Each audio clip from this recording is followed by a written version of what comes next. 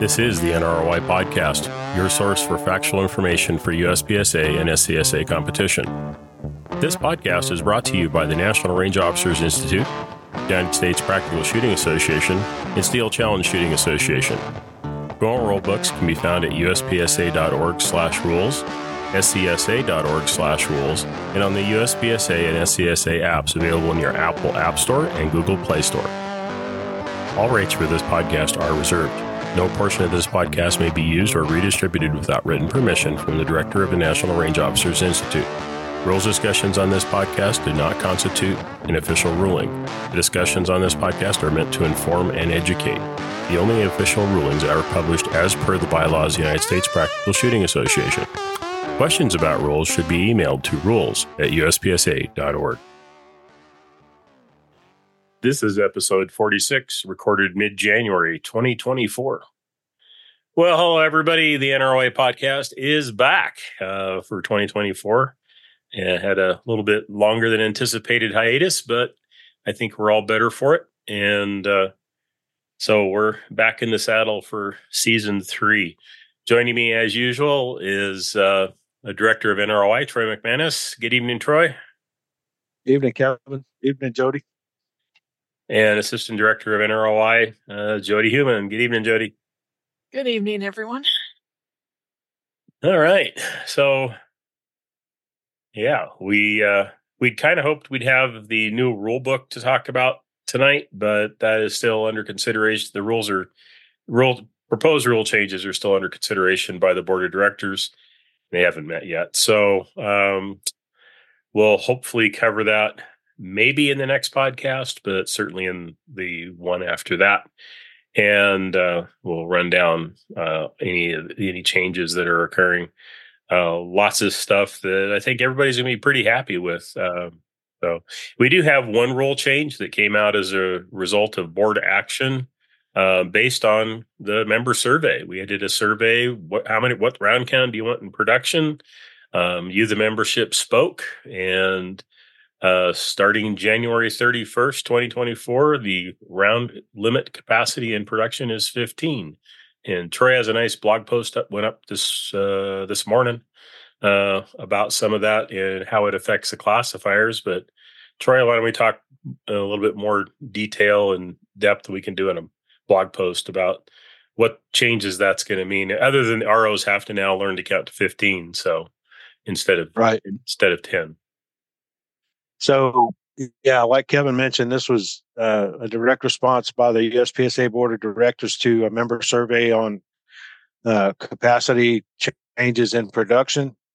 For a couple of years, we heard that the membership wanted 15, but that's sort of an anecdotal kind of response. And so we didn't have a good handle on it, but they put a survey out, and it turned out that the majority of the members that answered the survey wanted 15 rounds, so that's what we're going with. That'll mirror IPSC's limit on production, so they'll be the same. Now, a couple of the arguments were that 15 really didn't gain you much, and that's arguable. It does save a reload from time to time.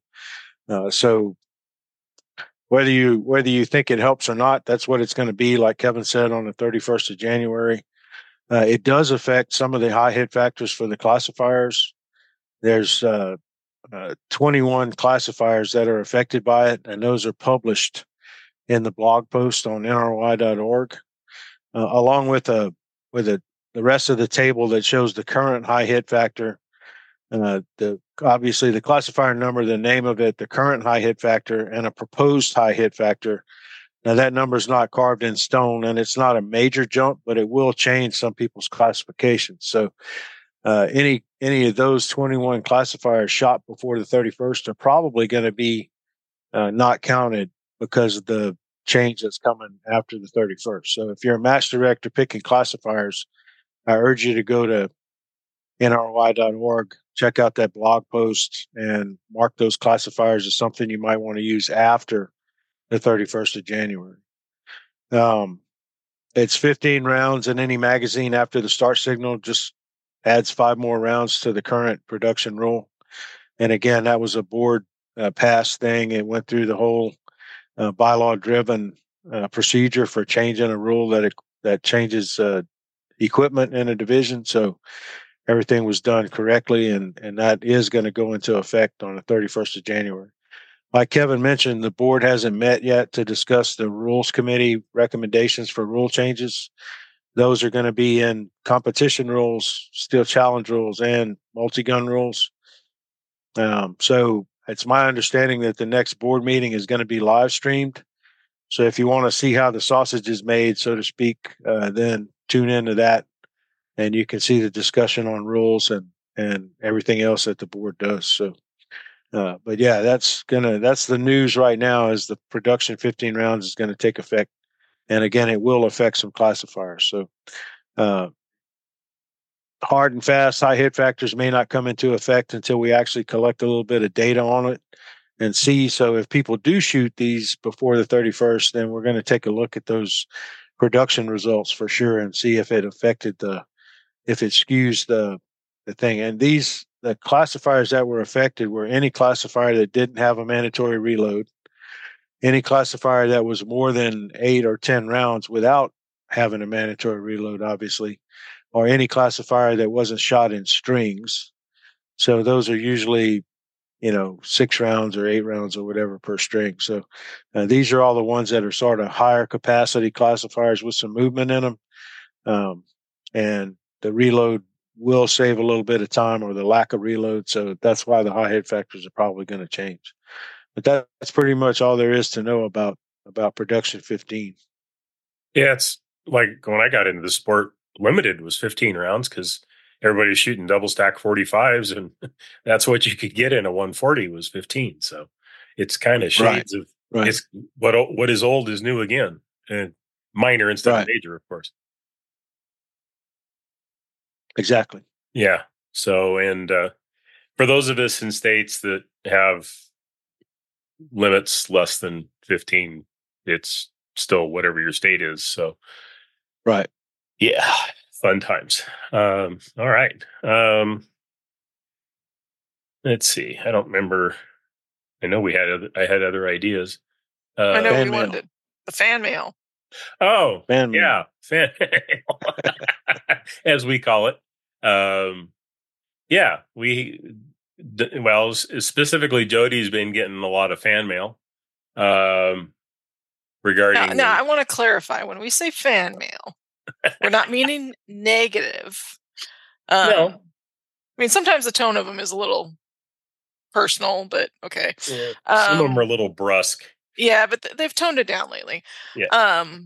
But basically, whenever we have a somewhat controversial question of the month, we do get people. I mean, this one, I think we had 5 emails of people disagreeing with us. And, I mean, they are insightful because it does help us realize how people are thinking and maybe holes in the way we're teaching the rules. So I thought it'd be good if we revisit the question for those of you who missed it and don't read the blog, and then the fan mail and why I haven't responded to any of the fan mail because I've been busy for one. But I think maybe the podcast is a better way to do it. So this was the December question of the month. And basically the question was, during a course of fire, a competitor's belt comes loose and falls off with a loaded and holstered handgun. As the RO, what is your call? And the 3 choices were stop and DQ, stop and reshoot, or do nothing. And stop and DQ got 77.7% of the votes. Stop and reshoot was 17.7%. And do nothing was 4.6%.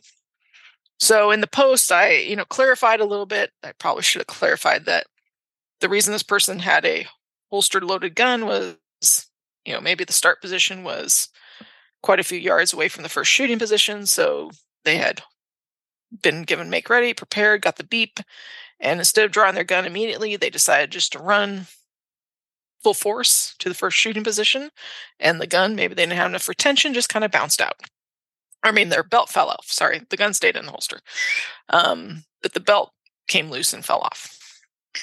And so this is kind of, we have rules for drop guns that are being handled that are not holstered. And we DQ people if they take their belt off outside of a course of fire, outside of a safety area, outside of RO supervision with the gun and holster. But during a course of fire, it's kind of like you're under RO supervision. So what happens? So, and the RMIs discussed this question before we posted it, by the way. So since this was within a course of fire, we said that it was not a DQ per 5212, which is the rule about taking your belt off with the gun in the holster outside the safety area or not under RO supervision. So obviously during the course of fire, a competitor is under RO supervision. So you can't DQ them per that rule. And then... Well, the caveat to that one is, too, that they didn't deliberately remove it. It fell off. Oh, yeah. I mean, something failed. It fell off, yeah. Yeah, they didn't take it off on purpose. But even then, the way that rule is written, they're under RO supervision. And then a lot of people were saying it's just unsafe gun handling. And, well, but were they handling the firearm? If you look at the definition of handling, it's the act of manipulating, holding, or gripping a firearm while the trigger is functionally accessible. Well, a handgun that's holstered doesn't have an accessible trigger. So we said it couldn't be a DQ under that section. And basically, the RMIs decided that it was if no other safety rules are broken, it's a stop and watch what happens. Or not stop, it's just sit back and watch what happens. And a lot of people were like, no, it's unsafe, you should stop them. A lot of people were citing 523, which is, unless specified in the WSB, the belt carrying the holster and allied equipment must be worn during the course of fire. And it was being worn, it just had a malfunction. It's kind of along the same lines of a carry optics competitor who has an optic fall off halfway through the course of fire. We don't stop them. I guess we could have given them an answer of they have 2 minutes to fix it. Yeah. Yeah, I should have left that option on there. They have 2 minutes to fix it. I think most competitors are just going to pick up the belt, draw the gun out of the holster, and don't sweep themselves, though. That would be the trick. Yeah. And carry on at that point once they figure out where my gun went. So some people were saying it could fall under general unsafe gun handling. Some people were saying it should be because the belt fell off and the rules say it has to be worn. Well, it's kind of, we have range equipment malfunctions. We kind of have competitor equipment malfunctions too. And except we don't stop people for competitor equipment malfunctions unless it's a squib. Well, that's a safety issue. And, and if the belt falls down and it's wrapped in the competitor's feet, they're very likely to trip. This is going to be one of those situational things that you're going to maybe stop them for safety if it looks like they're going to trip themselves. But, the gun's laying on the ground. So I guess this might be a good time. We've had this for not just this question, but several questions. At the beginning of 10.5, which is the unsafe gun handling sections, it says examples of unsafe gun handling include but are not limited to. And people tend to use that as something happened I didn't like, and so I'm calling it unsafe gun handling for 10.5. Yeah. And we might want to clarify our thoughts on that. Right. It's vague enough where a lot of people try to shoehorn into it. And I mean, some things are and some things aren't. I think the key word is handling, and it's a holstered gun. We consider holstered guns to be inert. Somebody wrote and said, well, a gun on the ground is unsafe. And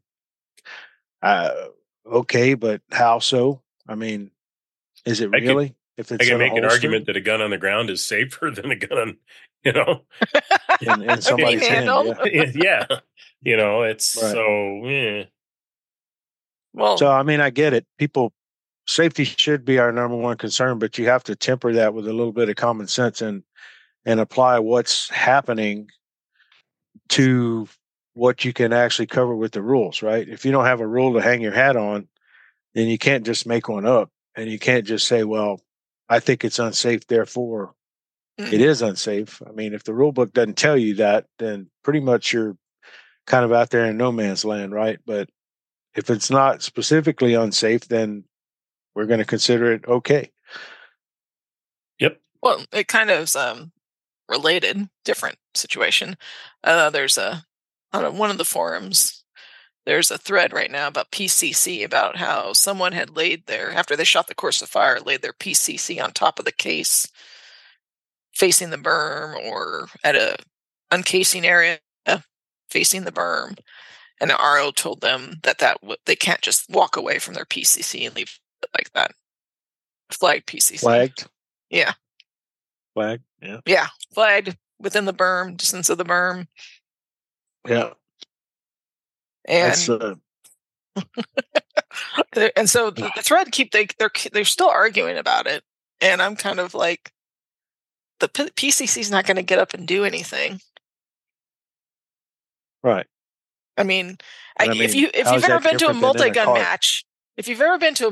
match, there's long guns laying all over facing the berm. That's just how it is. They're on the staging table. They're here. They're in the shotgun preload table. They're everywhere. So I don't know if, it's still back to that whole, we threw a long gun into a pistol match, and there's still people who just, are having some PCC hate, so to speak. Or I don't know. Or just people that haven't read the freaking rule book. Well, that can happen too. I mean, if you have insomnia, it is a good cure for that. Yes, it is. It's also a good way to kill a couple hours on a cross-country flight. Especially somebody wanted me to make an audio book of it. I was just going to bring that up. That would put you to sleep. When are you making your audiobook, Troy? I make the Samuel L. Jackson version of the audiobook. Yeah, there you go. The Canadian version. Yeah, Canadian version. No offense to you guys up in Canada listening. We love you. We love you. Do. Bless your hearts. Yep. Well, and looking at the current results on the question of the month for January, we may get some fan mail on that one too. I thought I was giving them a softball question. It's a 50-50 chance, and a lot of people are getting it wrong. I think a lot of people missed that rule update. That goes back to they just haven't read the freaking rule book. I mean, that's one we just made this last year, or this 2023. But ostensibly they've been shooting and working matches in 2023 with that rule book. So what else didn't they read? Well, I think it's because if you have the right, the RMs are doing their job at a level 3, and nationals plates aren't there anyway. So right. They just didn't notice. So for those of you that haven't answered the question of the month yet, we just gave you a really big hint. You can go answer it right and feel good and tell your friends, oh, no, I got it right. Yeah, no, those results, I've been watching them and I'm like, huh. It's not the way I thought it was going at all. I mean, that's what happens on the morning of January 1st when you need a question. You just kind of like, I'll just use this. Use this and it'll be easy. And then you're like, oh, maybe not. Which is good, because that means we had a hole in our educational program. Yes, we did. Well, speaking of educational programs, we have a new RO course. If you read Troy's column issue or two ago, he briefly mentioned it, and I kind of think we alluded to it on a recent podcast. Right. So, Troy, you want to talk about that? Sure. So we're going to be instituting a Steel Challenge range officer class, range officer seminar. My idea for it is it'll probably be a 1-day seminar. It'll get people into the Steel Challenge rules. It'll still cover the basic rules that are the same or identical for USPSA and Steel Challenge, range commands, safety stuff, divisions, that kind of thing. We won't go into the cardboard target scoring or popper calibration thing, obviously, but we will talk quite extensively about steel challenge target scoring, and how to differentiate hopefully a paint chip from a burner hit on the edge, and proper way to try to take care of your stage, stuff like that. I don't envision a CRO level for that, because CRO for us for USPSA is basically stage design, stage management, and I think I can work that into the SCSA RO class. For quite some time, I just had a feeling like if we said you're a Steel Challenge RO, that would kind of, I don't know, put a mark on those people, make them feel like a second class citizen or whatever. But this seminar is in direct response to people saying that they wanted it. They didn't care if they had an S by their RO thing or Steel Challenge RO or whatever we're going to call it. And I haven't decided how we're going to designate it yet. But so, hey, if they want to do it and they're willing to participate, and we get, I don't know about you and Jody, Kevin, but I get 10 to 15 to sometimes 25% of a seminar is all Steel Challenge folks, right? Yeah, so they want to. I've run classes where we've had a good contingent or a lot of people that did shot both and wanted Steel Challenge questions. So it doesn't hurt. So I'm going to work on that. It's I had a couple of setbacks the end of the year here, so I'm kind of catching up, but I'll get it done. And we'll get that squared away and start signing people up for it. I know one person that says he wants to be the very first person to sign up and take that seminar. So shout out to Amy Williams. We're going to bring it to Idaho, and you can be the first person to take it. But and I think on the flip side, we can do, if you're a Steel Challenge RO and you want to cross over and work some USPSA, we might be able to do some endorsement or some other thing along that line to get you USPSA certified as well, right? Right now, the RO certification is good for both disciplines. If it's going to be a singular Steel Challenge thing, there are quite a few more rules and stuff on the USPSA side that you would have to catch up on in order to be completely USPSA RO certified. But my experience, a lot of Steel Challenge folks, that's all they like to do, and that's great. If they like to shoot Steel Challenge, that's awesome. We're not going to force them to do any USPSA stuff, one way or the other. Although when they do attend a seminar right now, they do get forced to do a little bit of USPSA stuff. But conceptually, it's the same. And I've mentioned this before, along the same lines. The training for learning how to score a cardboard target, use your eyes, use your common sense, use whatever tools you have available to you, is the same for scoring a Steel Challenge target. You just don't use an overlay. They're both visually scored sports. So regardless of whether you heard a ding on the plate or not, if that RO is calling a miss, well, then you got to go down there and take a look at it, right? So It is a visually scored sport. And, I think it'll be interesting. I think it'll bring more people into the RO fold, and probably help to grow the Steel Challenge sport within the United States and elsewhere. So we've done it. The Canadians do some Steel Challenge. Some other places that do it. I know in Mexico they shoot Steel Challenge. So it may be opportunities to expand the NROI umbrella a little bit and train some people in a few other places. So we had that group in Poland that was after us, emailing us about once a month. Yeah. So maybe I haven't heard from that guy in a while, but maybe if we institute this, he'll be interested in it. We can go get some kielbasa or something. Yeah, some pierogi and some kielbasa. Yeah, Pierogi, kielbasa, get some beer. That is the homeland. So right. So I'm down with it. I mean, I like all of that stuff. Yeah. So what you're saying is, if you're going to want to do both USPSA and Steel Challenge, then you probably should do the USPSA RO certification, and then do the endorsement, right? And then do the Steel and Challenge then do the endorsement. Yeah, correct. But if you're going to be Steel Challenge only, that's a better path. Yeah, if you're going to do Steel Challenge only, then this new upcoming course will be for you. Right. Yeah, and then if you want to change your mind and go shoot some more USPSA, we'll try to figure out a path to do that as well. But in the same classroom student count limits and same cost and all that should be, yeah. Because I mean, if y'all don't realize the dollars that the NROI collects, not what the local club collects, but what NROI collects, that really largely goes to defray the cost of getting the instructor to your location. So airfare for the most part, sometimes fuel, gas mileage, but right. We do a lot of flying. And if you've flown recently, that hasn't gotten any less cheap. And so it's just the breaks of the game.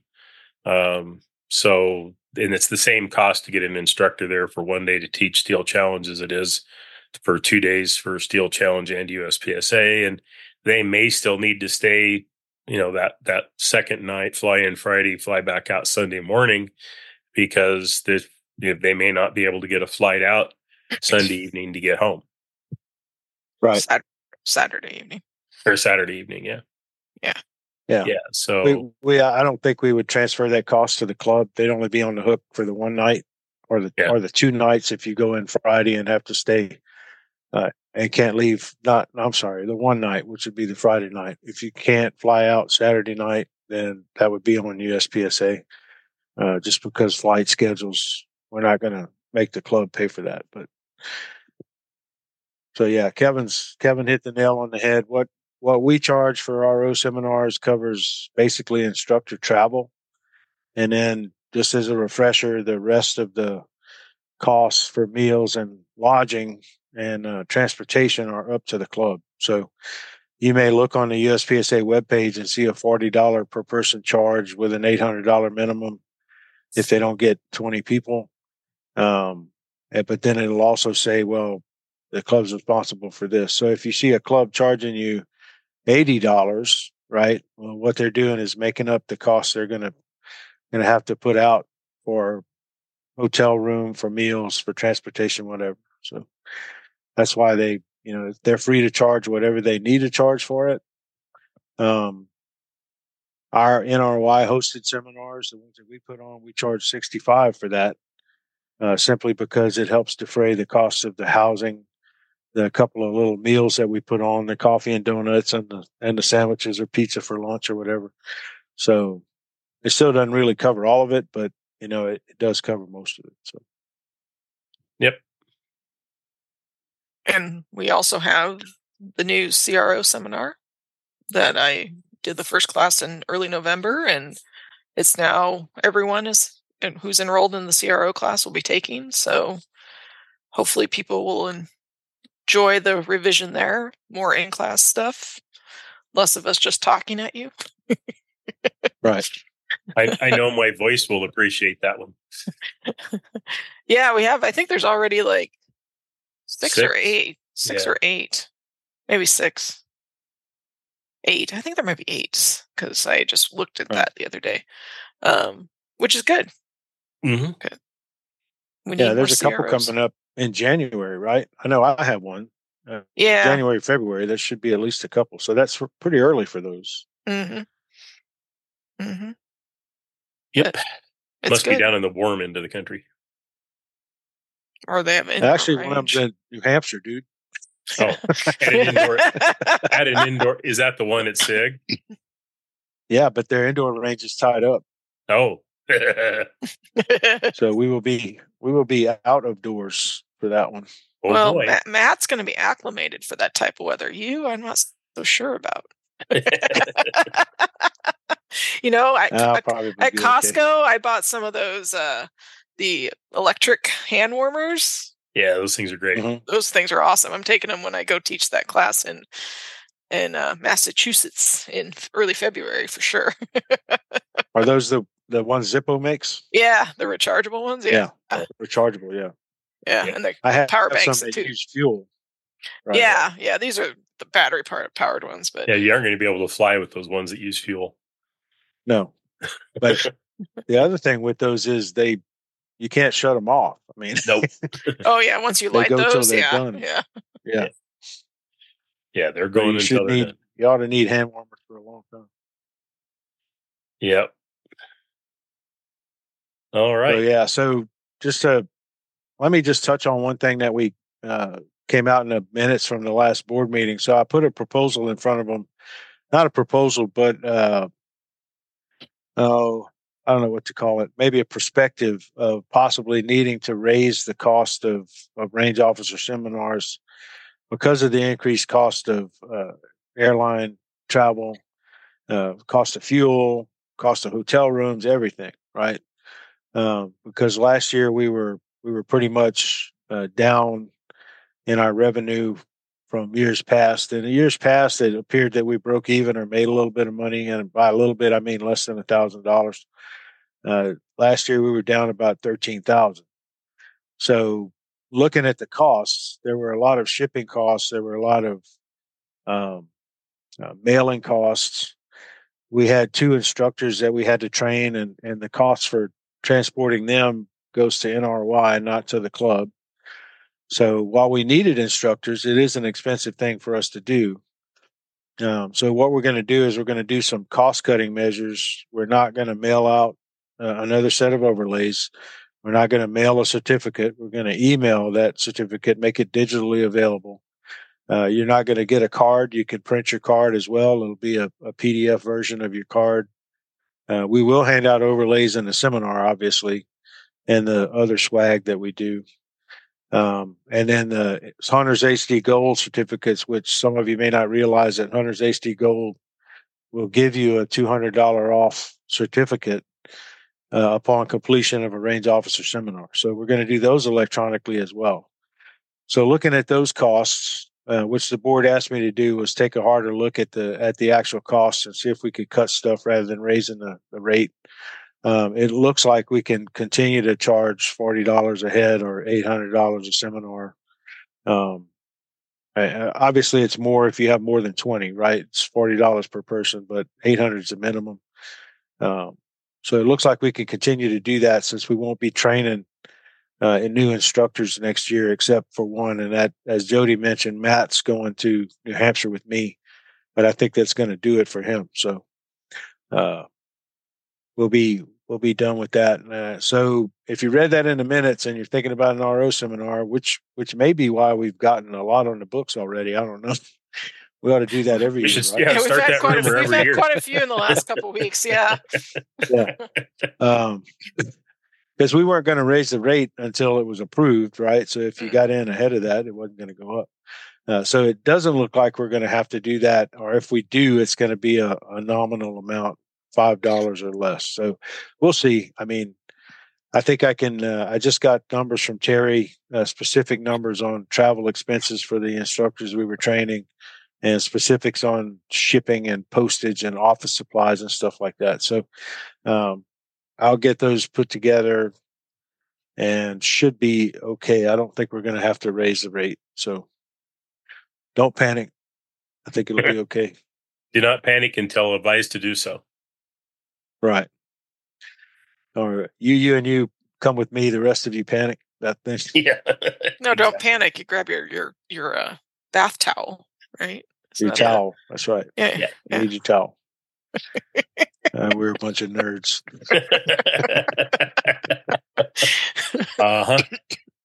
That doesn't surprise you, does it? No. I know we are rules nerds too. So yeah. Right. Yeah.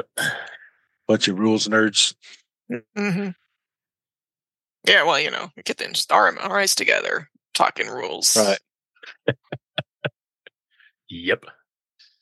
All right.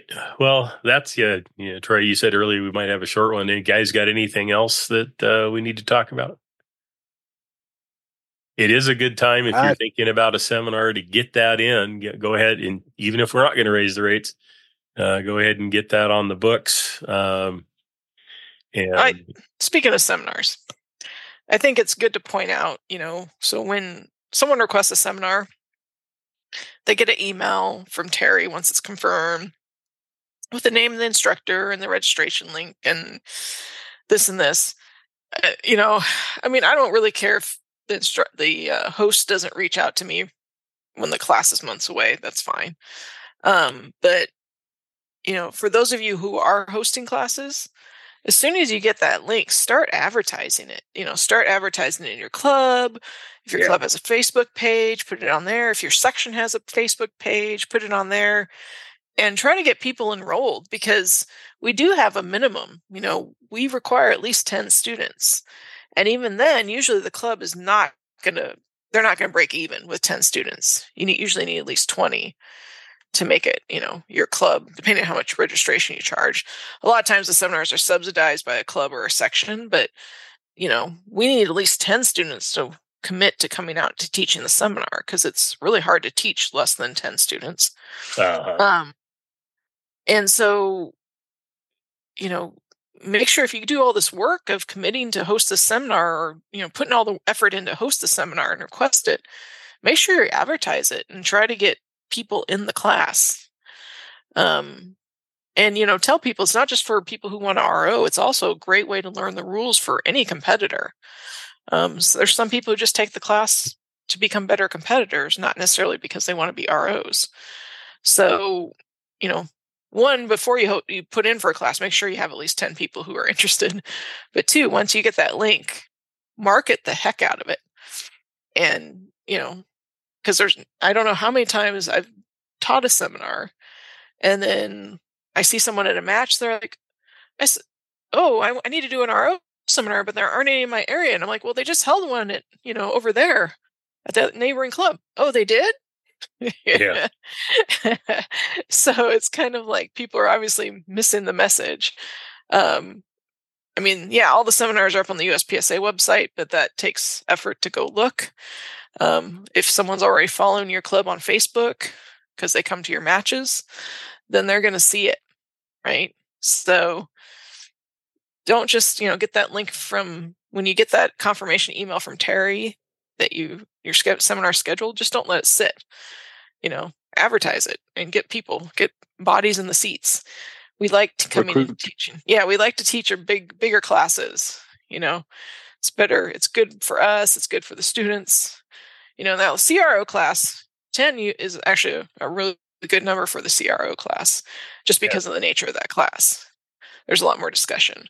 RO class, you can do 10, but usually, somewhere between 10 and 20 is the best number for a RO class. Yeah, I like 15 to 25. That's a really good size class. I did 35, which was our max with one instructor one time. Mm-hmm. That was a bit much. Yes, it is. But they were a good class. So, but if you're going to put all the energy into hosting the seminar, don't advertise. Right. Yeah, I've got a seminar coming up first weekend of February, and they're sitting at 14, 15 students, and I reached out to the class coordinator person for the club and said, is this a go or a no-go? He says, oh, no, we've got them. They just haven't signed up yet. All right.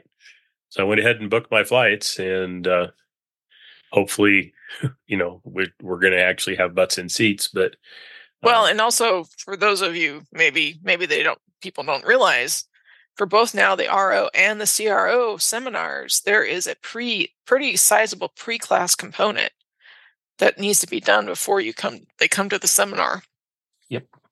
And that's why it's important they register in the USPSA system more than just the day before the seminar, because they have some videos to watch. For the CRO class, you got to submit a stage design.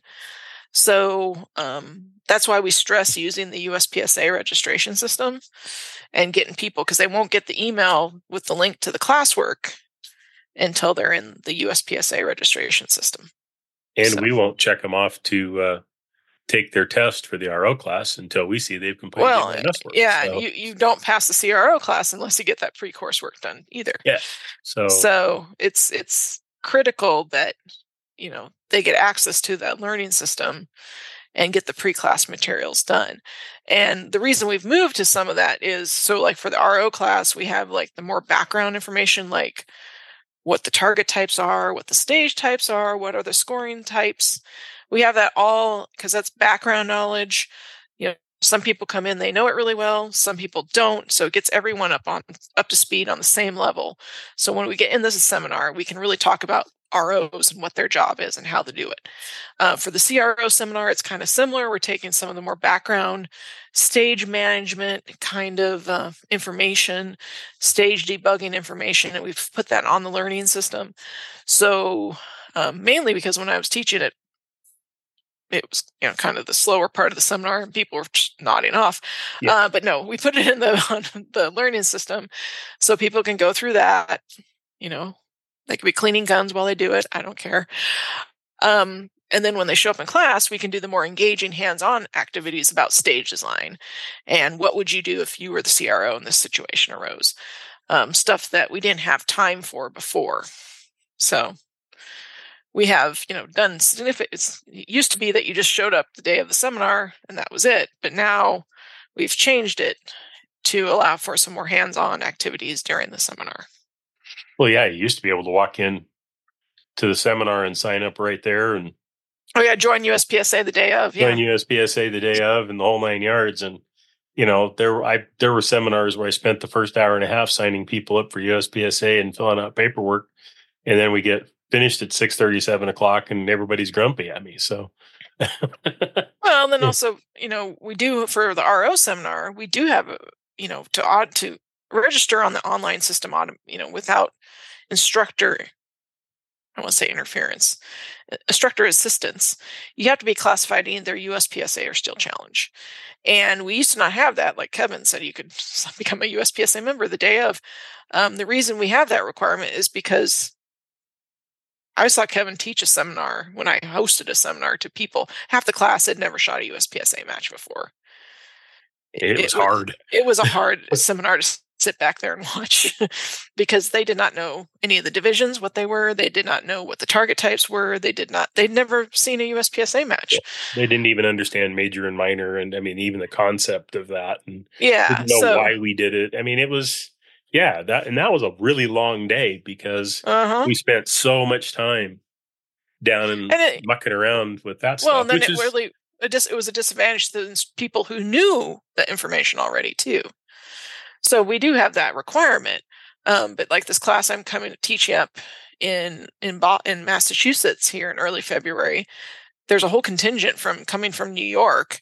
They've been shooting for a year, but just recently joined USPSA, so they aren't quite classified. So if you have people who are like that, just have them contact the instructor. And so I kind of vetted them.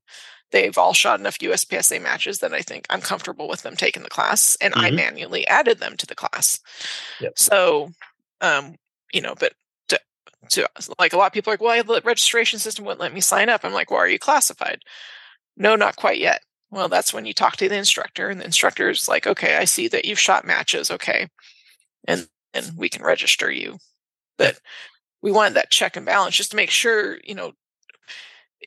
it really is. It's hard to teach the class when half the class has no clue what a match looks like, right? Yeah.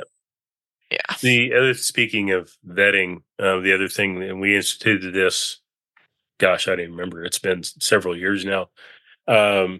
Folks under 18, there's some restrictions on who can take the class and who can't. And if you're under 18, we're going to require some references, not family members. There's an online form for them to fill out for that. So if you're bringing a junior with you, to the class, and there's some age restrictions on how young they can be to get certified. And that's all on the website. It's all spelled out, along with a link to the form to get the references turned in for the junior. And there's some solid reasons for doing that. And it's not that we're being mean, and it's not that we don't think that a 17-year-old kid can be a good RO, because I know some folks, they're not that age anymore, but when they were 16, 17, they were darn good ROs. But it's very individual dependent, just like adults. There are 30-year-olds that are great ROs, and there are 30-year-olds that are okay ROs. So, but just be aware that juniors do have a little extra stipulation. Now, there's nothing that says that if space available, they can't just sit there and gather the knowledge. They just aren't going to get certified. That's nothing wrong with that.